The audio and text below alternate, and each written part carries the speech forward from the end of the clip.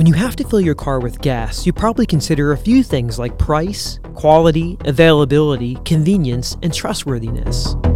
The same calculus goes into just about every household purchase you make, from buying groceries to hiring a contractor to paint a room.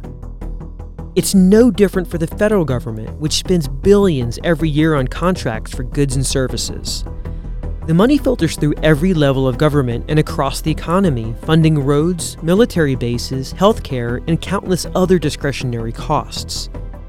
In the last full fiscal year before the pandemic, the budget for that was more than $580 billion. So, when cheaters conspire in their bids for federal contracts or collude with each other to set inflated prices to try to game the system, it's an expensive problem. It's just a lot of money. That's Richard Powers, a Deputy Attorney General who leads criminal enforcement efforts in the Department of Justice's Antitrust Division. There's a study out there that said roughly 20% of all procurement spending is lost to bid rigging. So if you take sort of that $580 billion number, and you think about it in the context of how much money is being lost to bid rigging, it sort of says, okay, this is a problem and we need to try to save the taxpayer money, and we think we have a model for making it work. On this episode of Inside the FBI, our host JC joins Richard Powers in talking about the novel approach federal investigators and prosecutors are taking to deter antitrust crimes before they happen and detect and prosecute them when they do. I'm Steve Lewis, and this is Inside the FBI.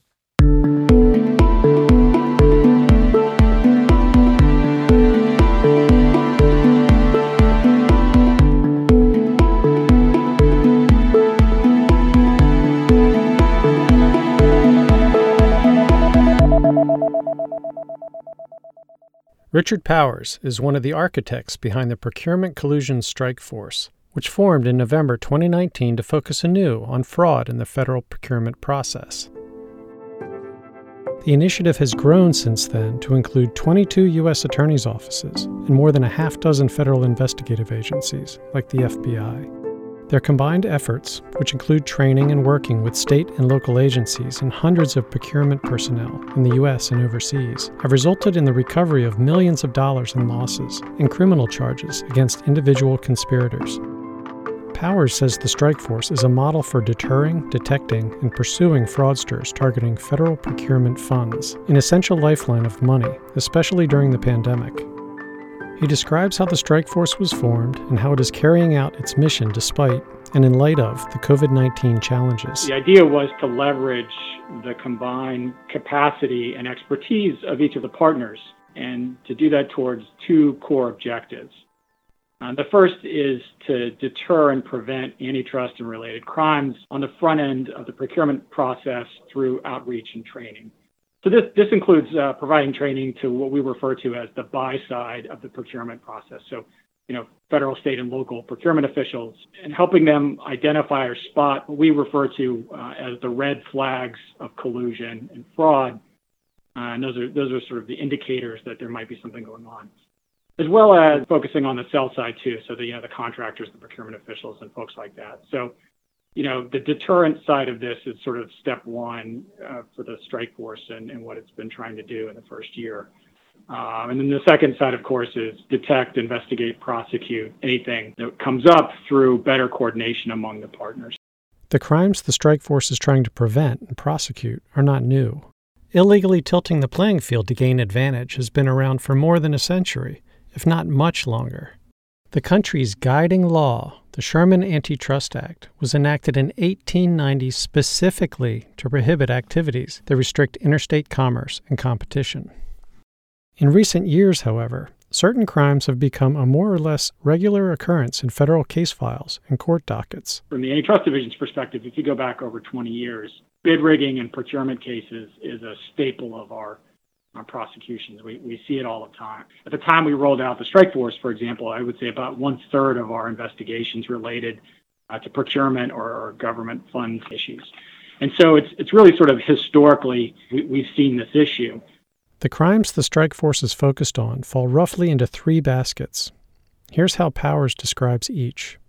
The first one is price fixing. Two of the biggest tuna sellers in the country got together and decided that they were going to sell tuna fish at $2 a can instead of $1 a can. That's an example of price fixing, right? They agree, instead of competing on price, they're going to agree to raise their price. Next, bid rigging. Bid rigging is really, you have a contract, a government contract that's being let out. The competitors decide, well, wouldn't it be better if we had an agreement, I'll win this one, you get the next one, and then we can both charge more.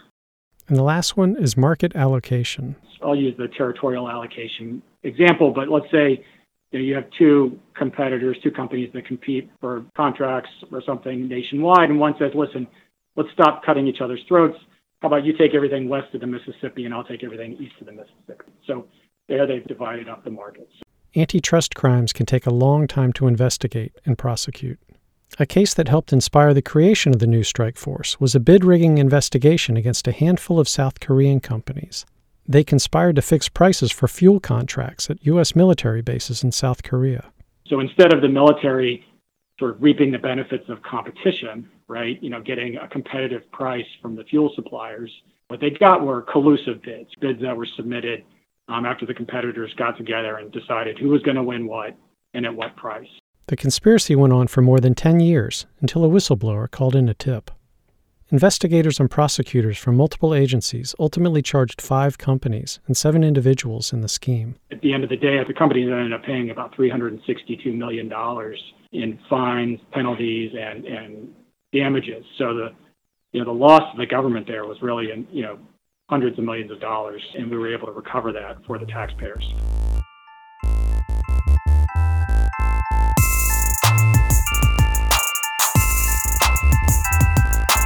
To get out in front of the problem, the strike force is training thousands of people who work in procurement roles on how to recognize red flags of potential crimes. They have shown more than 400 data scientists how to recognize troubling patterns in voluminous procurement data. And they have trained more than 1,000 investigators, fraud auditors, and analysts to recognize potential conspiracies. All of this was happening even as the COVID-19 pandemic was settling in.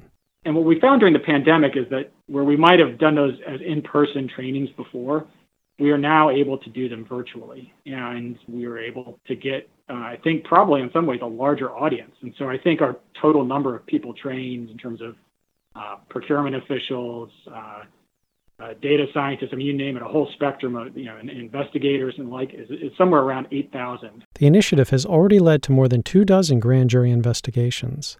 Awareness of the initiative and its success is in part why it expanded so quickly from 13 U.S. attorney districts when it launched to 22 today. I think it's the districts and the agencies wanting to be proactive, but wanting to be proactive because they see the conduct, because they're coming across it in their work, and whether that's a district that sees a lot of emergency funds or an agency that all of a sudden has a lot of money to spend and is letting out a lot of contracts. They're seeing the issues, and what we saw once we launched the strike force was just a tremendous amount of interest from federal agencies and state and local, and reaching out and saying, hey, look, we want to work with you. Whether we're a part of it or not, whatever, we want to work with you all on this. We think this is important. We want to protect the integrity of our procurement process. We want to work with you. And from our perspective, of course, that's great. That's what we want to do. That's why we're here.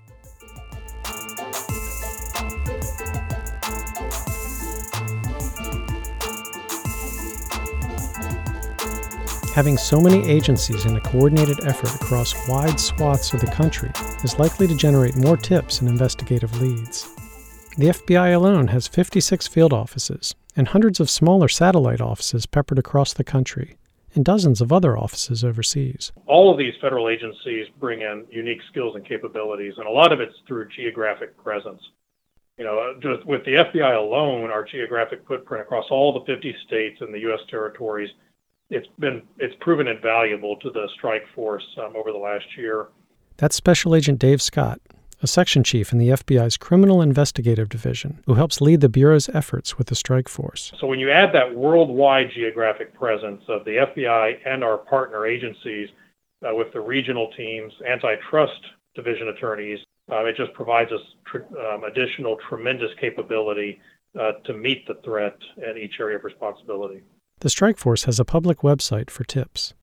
They expect to see complaints about procurement contracts related to the pandemic. Scott cited markets that may be particularly susceptible right now to collusive behavior, including real estate, financial, construction, and food. Richard Powers said the risks for illegal activity are especially high with so much money flowing into markets to support the economy. It's even more important, he says, that would-be fraudsters understand the penalties they risk. Jail time for individuals and tens of millions of dollars in fines for their companies. Investigators have seen this type of activity before, like with 2008's Troubled Asset Relief Program, or TARP. It's something that my colleagues here at the FBI, we talked about at the onset of the pandemic, and when we saw that the stimulus money was coming out, we said, from our experience, for us, I would say we could go back 10 years with the TARP program and those types of programs. We undertook similar efforts back then in terms of outreach, because anytime you have a significant amount of federal dollars coming out at one point in time, especially under exigent circumstances, the risks are high for both collusion and fraud. These are the moments when federal funds are, frankly, at their greatest risk because there's just so much of it.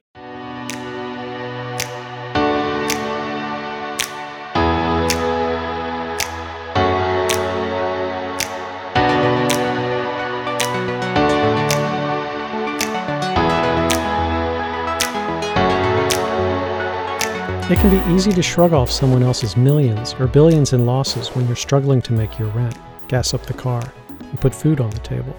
But this kind of crime is particularly insidious because it affects everyone. It's your money, for your roads, hospitals, food, and even gas, that's being siphoned away through rigged bids and fixed prices. And thanks to the strike force's efforts, the momentum for combating these crimes is growing. My sense is we'll see, more of these investigations being opened just by virtue of the fact the number of people we're getting in front of.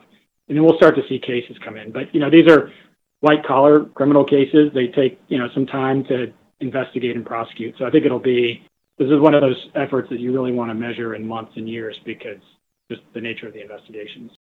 Getting a full measure of the initiative's success isn't easy.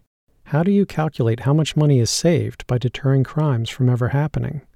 But a string of indictments and millions of dollars in potential fines will hopefully make criminals reconsider trying to game the federal procurement system. Powers said that was top of mind when they first rolled out the initiative. I think how we measure success is really our ability to get the message out, to make sure everybody understood we were on the scene and this was something we were going to be focused on so that the bad actors out there would think twice before undertaking the conduct.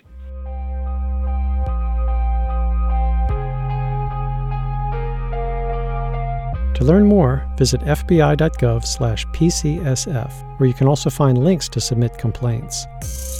As Dave Scott warns, procurement fraud can turn up anywhere, and your tips could be vital in preventing or stopping it. You can take steps to prevent this type of illegal behavior in your own neighborhood. And if you're aware of what happens in your community, you're on the lookout for suspicious activity, which may indicate the red flags of collusion that we spoke about. Ultimately, bid rigging, price fixing, and market allocation all directly harm consumers and impact the economy. And by being aware, you can make a difference in preventing that from happening. This has been another production of Inside the FBI. I'm JC with the FBI's Office of Public Affairs. Thanks for tuning in.